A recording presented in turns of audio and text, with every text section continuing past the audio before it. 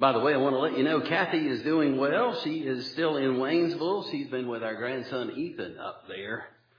And I'm not sure how this equal time thing is going to work out because I want to be able to hold him too, as I was able to this past week. I miss Kathy, but she's helping out our daughter and son-in-law there, and so that makes it okay. Lord willing, she'll be back sometime this week. We are celebrating the Lord's Supper today, so I want us to get to that. But I want us to give our attention to God's Word, Joshua chapter 14, beginning with verse 6. Now, interesting today in the providence of God, tomorrow will be the 29th anniversary of my ordination to the gospel ministry. And this text from Joshua 14 is actually the first text I ever preached on in June of 1986. I was 19 years old, and if I knew as much now as I thought I did then, you'd be seeing something up here.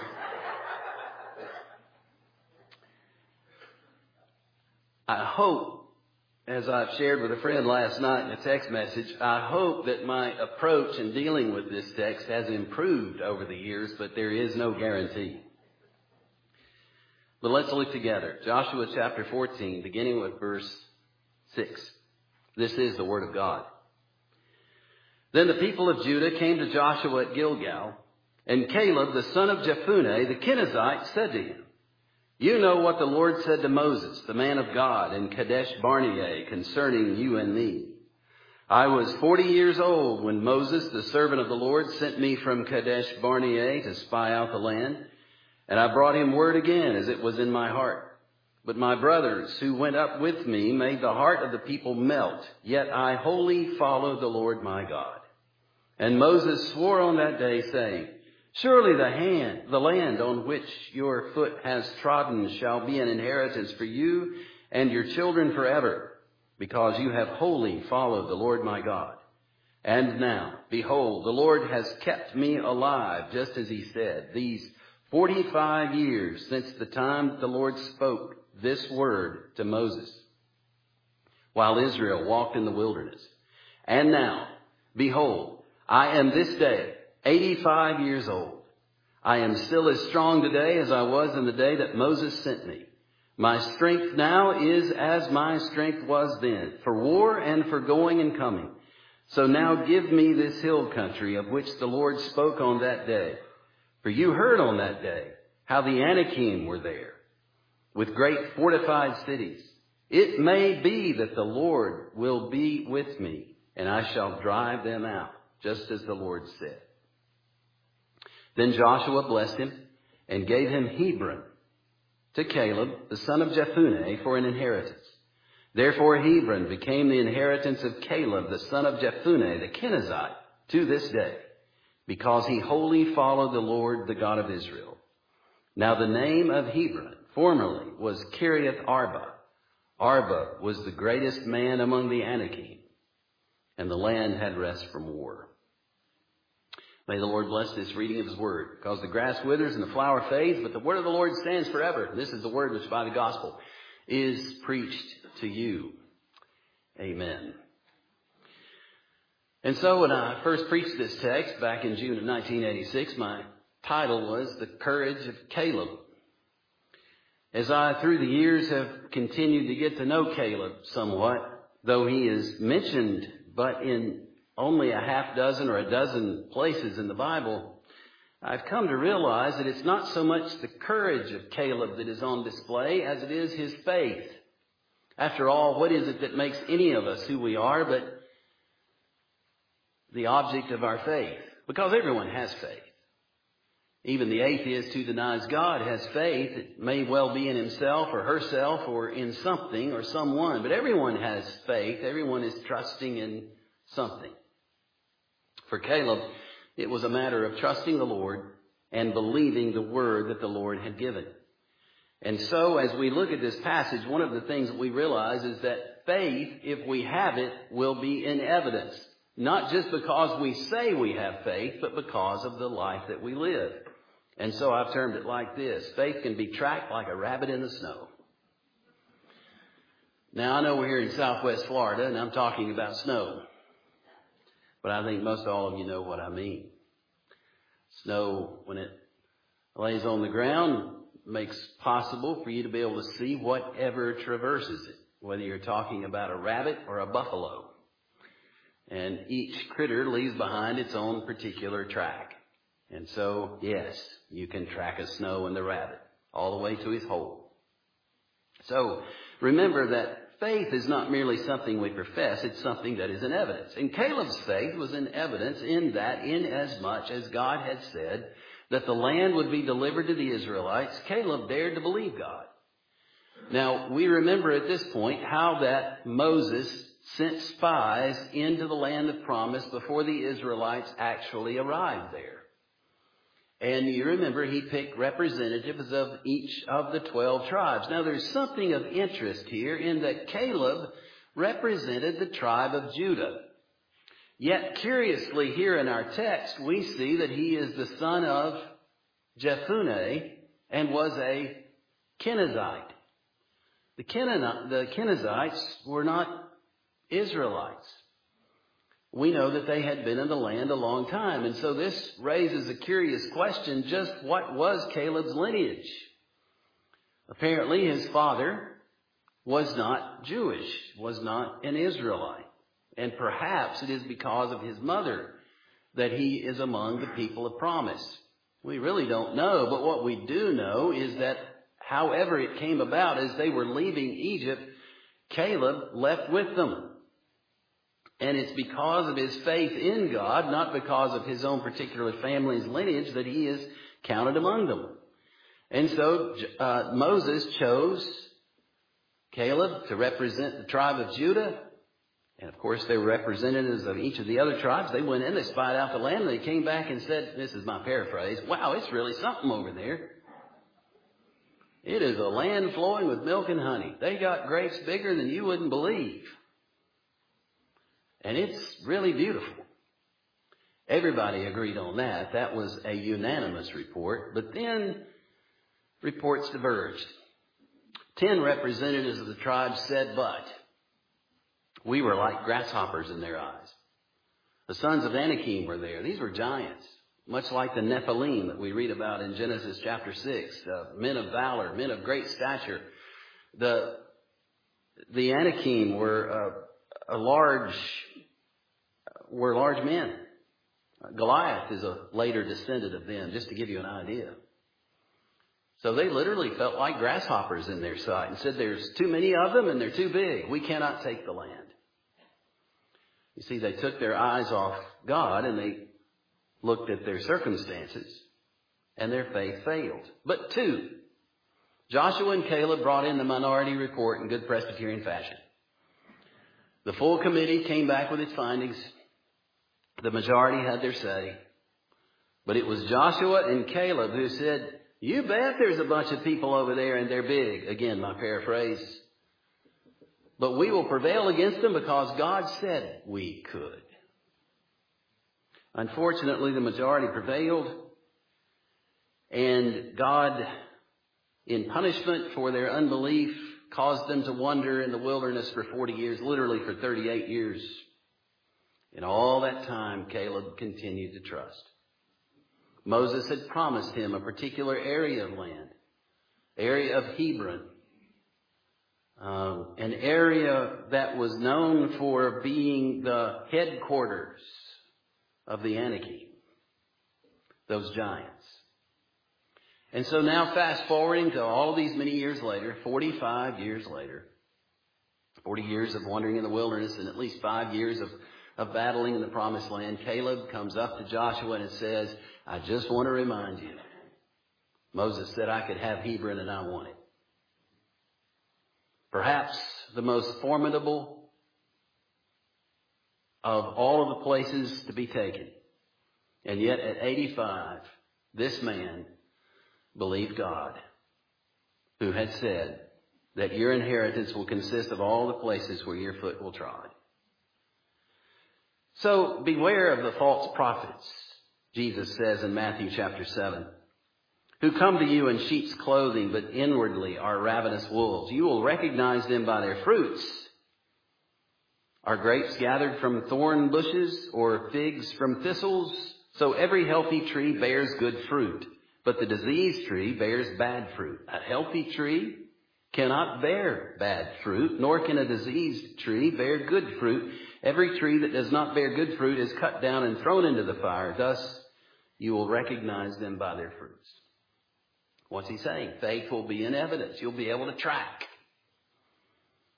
the faith of an individual over the course of life. Not that any of us can ever achieve perfection. There are going to be a lot of mistakes and a lot of failures and regrets along that trail. But nevertheless, genuine faith will be borne out in evidence. And Caleb is a demonstration of that.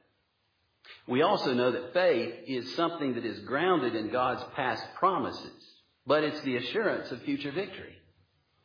You see, Caleb didn't believe in God's word because it had been delivered to him individually. This wasn't something that he dreamed up on his own. This is God's word, which had been delivered to the children of Israel through Moses and had been publicly received and publicly affirmed. So what we believe is of importance, because you can have faith in anything. I suppose you could believe that Coca-Cola could deliver you from COVID or cancer. That doesn't mean that it will.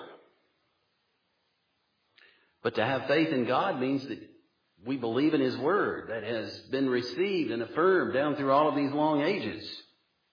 And these past promises matter in the present.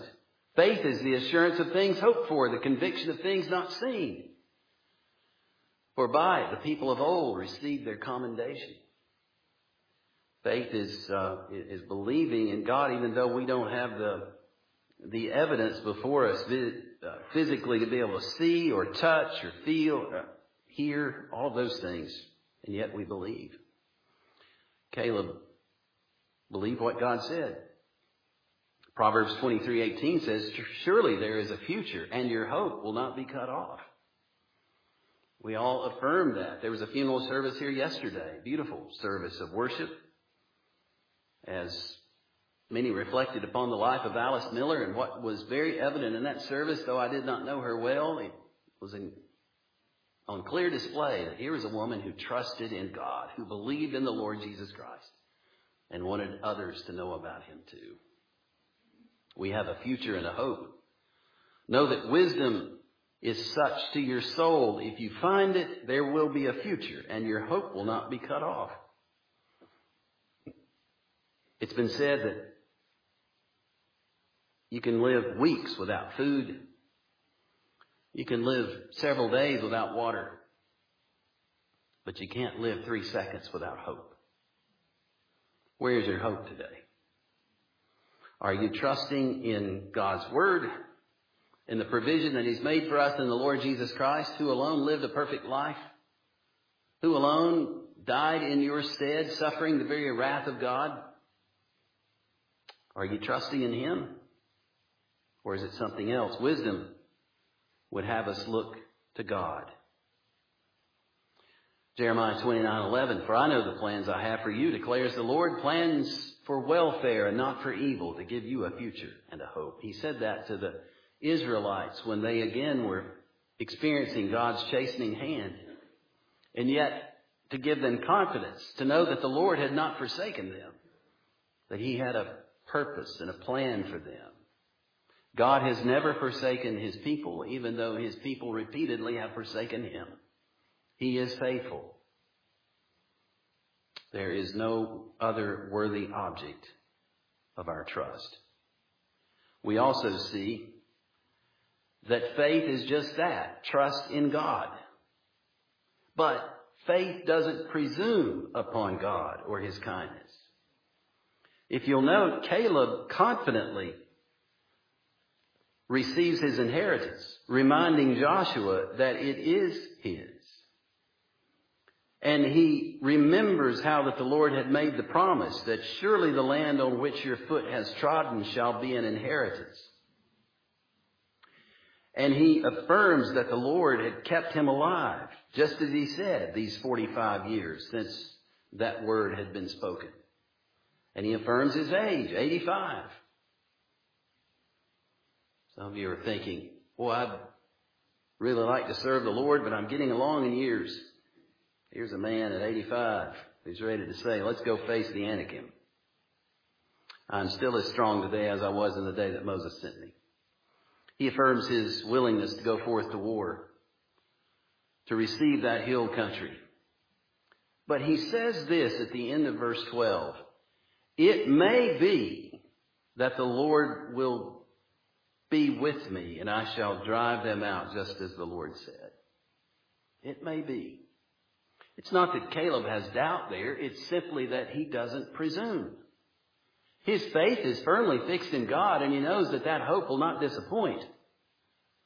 But he also, like Shadrach, Meshach, and Abednego, as they were facing the fiery furnace because they refused to bow down to Nebuchadnezzar's idol,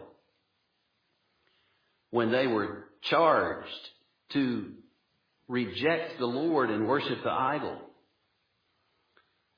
they said, O Nebuchadnezzar, we have no need to answer you in this matter.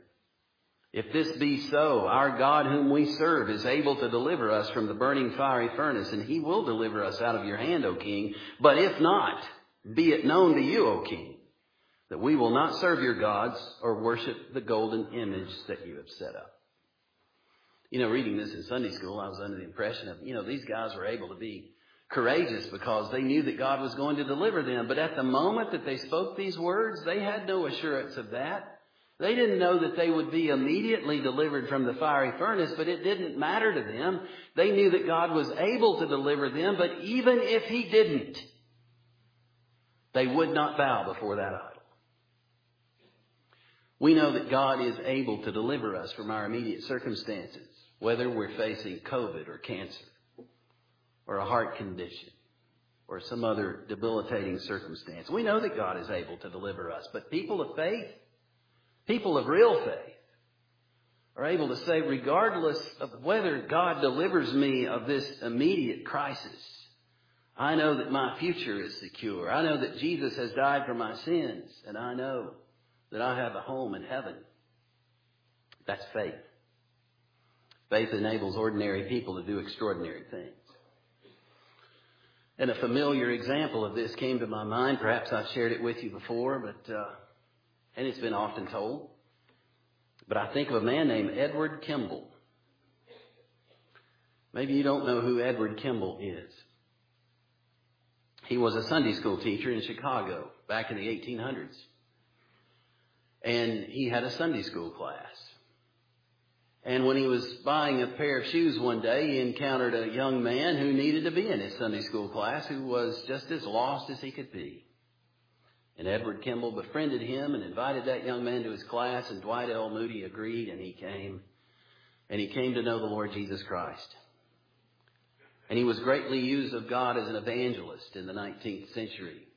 Dwight L. Moody preached all over this country. He was even invited to England. And as a result of preaching there, a man by the name of Frederick B. Meyer, F.B. Meyer,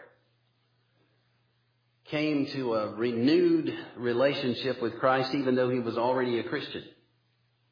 He came to follow the Lord more closely. F.B. Meyer was used of God to preach boldly, not only in England, but he came to the United States. And as he preached here, a man was swept up in his ministry who also knew the Lord, J. Wilbur Chapman. Because of Meyer's preaching, came to organize a Christian movement. And he brought in as an assistant a professional baseball player by the name of Billy Sunday. And Billy Sunday worked with F.B. Meyer for a while before he himself became a preacher. And in 1918, he preached in Charlotte, North Carolina. And there was a great response.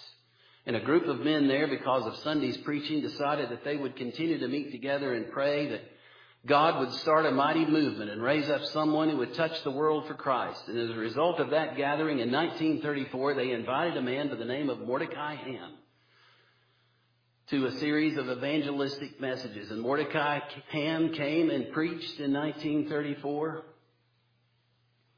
And as he was preaching on one particular day, a young 16-year-old boy who was sitting in the choir surrendered his life to Christ, and his name was Billy Graham.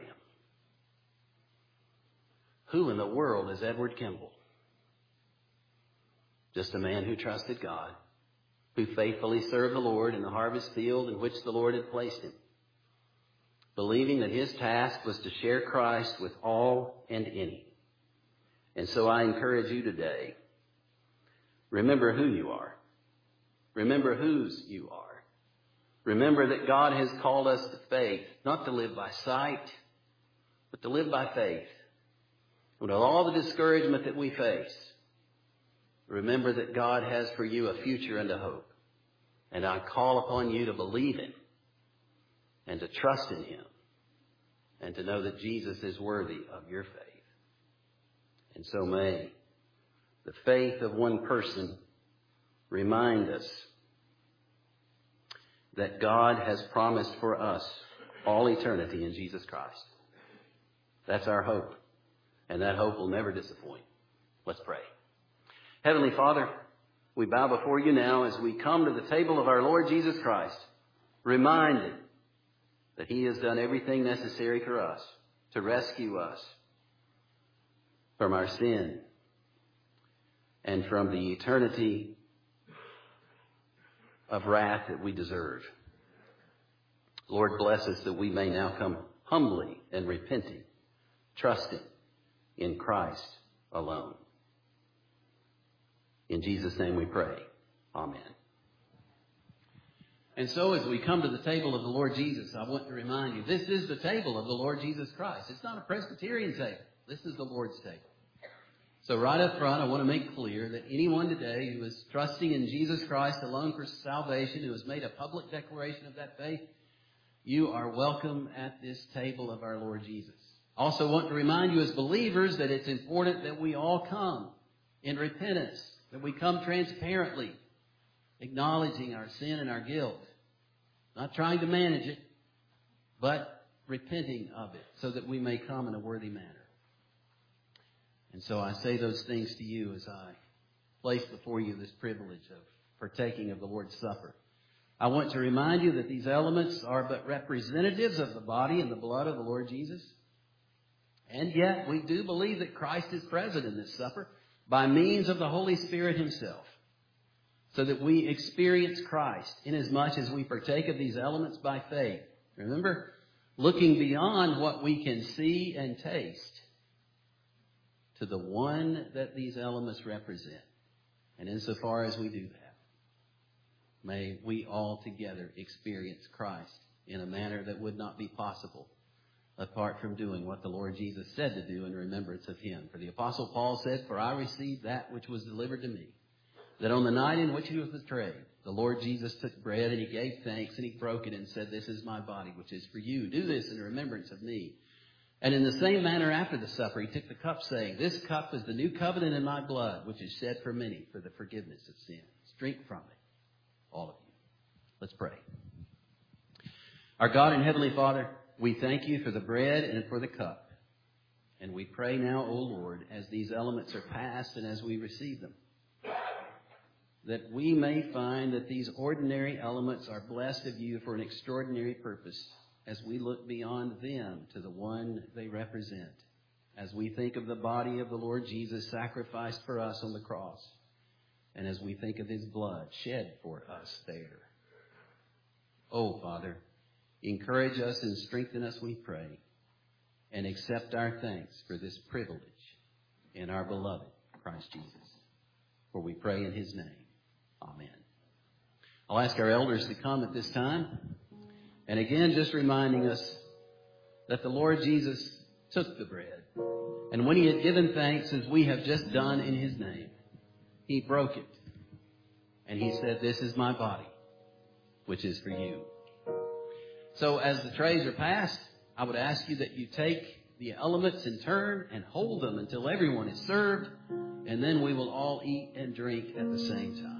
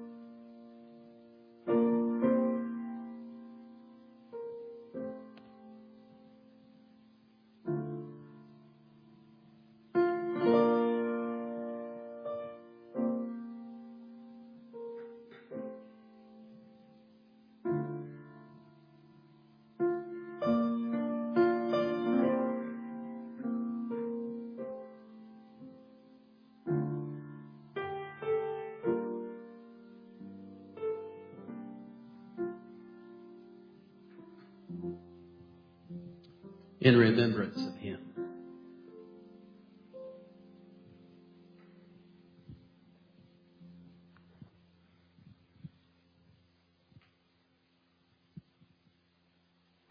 This morning, when I came in, I said to Patrick, do you want me to do the bread or do you want me to do the cup? They said, why don't you do the cup? I'll do the bread. And so here we are using that language, the cup. And that language is rooted in the Old Testament. Jeremiah the prophet, Isaiah the prophet talked about the cup. But in Jeremiah and Isaiah, it was the cup of God's wrath. Which is why Jesus, in the Garden of Gethsemane, said, Lord, can we think of another way? Other than having me drink to the dregs this cup of your wrath. But our Lord Jesus, the night of his betrayal, took the cup. And he said, this cup is the cup of the new covenant in my blood. Do this in remembrance of me, for as often as you eat of my body and drink of this cup, drink of my blood, you shall forth my death until I come again. Today, together, we're not going to drink from the cup of God's wrath. Jesus did that once for all. Today, we drink the cup of the new covenant in his blood. Again, I'd ask that you hold the elements so that we could partake together.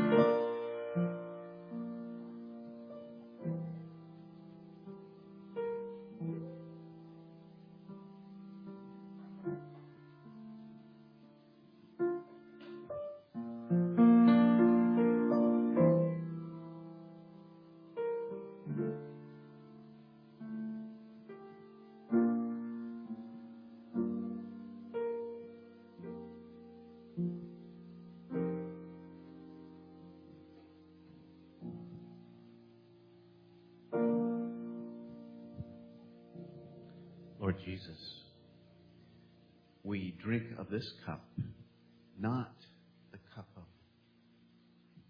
of the wrath of the Father. No, we drink the cup of the new covenant because you yourself drank to the dregs that cup, the cup of wrath. This today is the cup of blessing. Drink all of you of it.